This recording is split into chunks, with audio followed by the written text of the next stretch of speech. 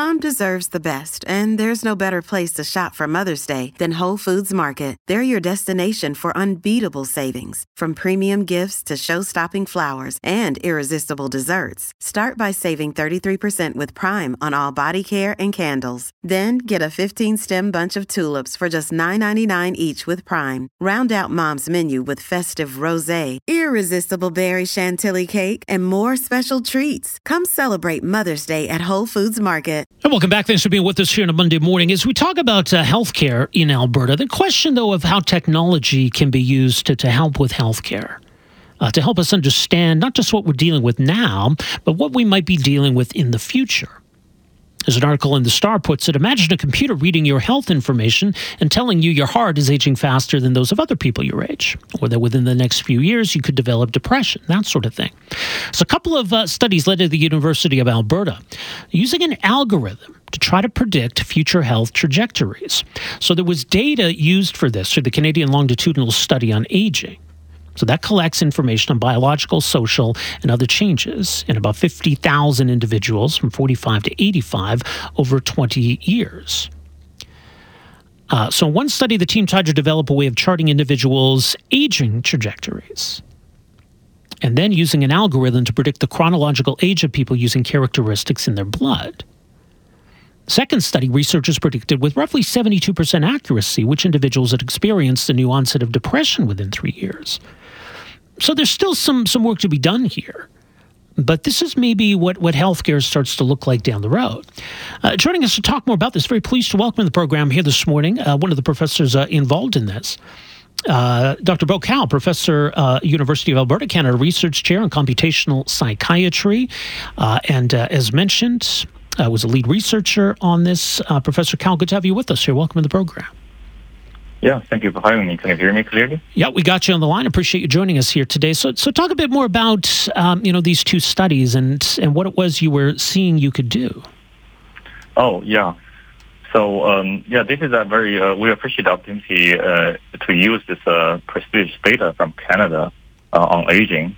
And what we hope to do is, to use all this data and use some what we call the machine learning algorithm to summarize the data so that, we understand better about the complex trajectory of aging. So as you may know, aging may involve, multiple things. So we try to use this data and the algorithm to try to see, can we summarize it into some simple number to try to give us a sense, how people age. So how does this technology work? So once you have the data, how does the technology interpret that? So it's actually similar or one step further compared to traditional statistics. So we pull all the data together and we don't, make a lot of hypotheses about it. We actually let the data tell us, which one is more important, to predict the aging trajectory. But on the other hand, if you, the limitation on that is that this actually gives you the idea of how people age, but it may not be directly associated with some of the health conditions. It's not like that sensitive to the specific health conditions. So that's why we performed the study. We developed this aging trajectory, and then we see, whether this aging trajectory reflecting some of the health conditions on some of the lifestyle habits and other things. So we developed an aging index based on this data, and then we use this aging index to see how this what we call the age gap, like the difference between the predicted age versus the individual's age, how that gap is associated with some other health condition. The study that looked at depression and did pretty good then, this algorithm, predicting with roughly 72% accuracy individuals who would experience a new onset of depression within 3 years. So how did that work? Mm-hmm. Yeah, so we actually try to use the baseline, what we call the predictors or all the variables, to try to see whether we can use that information to predict or classify the future onset of depression during the follow-up of that study. And the accuracy you were talking about was using all kinds of variables together. But we also use different variables, including some of the what we call the psychological skills or like relevant to clinical symptom scales. And we also use some variables other than those variables, to see what's the difference there. So roughly we are approaching around 70% of accuracy in general. So that is actually promising, for such data and for such outcomes, because we know depression is quite heterogeneous and it's very difficult to predict. So I guess the question is, does this become commonplace at some point? Can we use this technology to predict what problems people might be facing down the road? Not in the very near future, maybe not in the next couple of years, but we are hoping that, in 5 to 10 years, we can at least use this type of prediction to help patients, to help clinicians, to help policymakers and stakeholders to assist them to make, well-informed decisions. So they are still the ones who make the decision, the patients, clinicians, stakeholders, and policymakers. But, because this type of algorithm and this type of data, it's very thorough, about the individual's health history. So it may become a well-informed decision assistant for those people.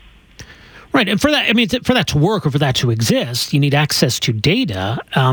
Do we already are we already gathering all of this health data on all of us, or what would we be drawing on in the future? That would have to change, wouldn't it? Good question. Yeah. So actually, no, because so the data we are working on are totally de-identified, so we don't know who they are. And for these things to work in the future, right, we need a very explicit consent. For example, if someone wants to collect my data, I have to agree, okay, my data is being used in this way. And then, that's actually only one direction. But after you have the prediction, right, about your future conditions, I also have to have the consent that whether I want to know about it, right? Not everyone wants to know about it. So, that's actually, it's not only about whether we have the data or whether we have the predictive model, but it's also about, okay, how we are going to use it. And, who gets the right to know that, right? And how do we deliver those information? So that part is actually needs more work, about the privacy, about the legal system, about how the health information is handled. And we want to be cautious about those things before, we just directly, let people know, we can predict it. Let's directly use that. So that's actually something we need a lot of discussion, with different stakeholders here. Very interesting. Well, we'll leave there for now. Professor Cao, thanks so much for joining us here today. Really appreciate it.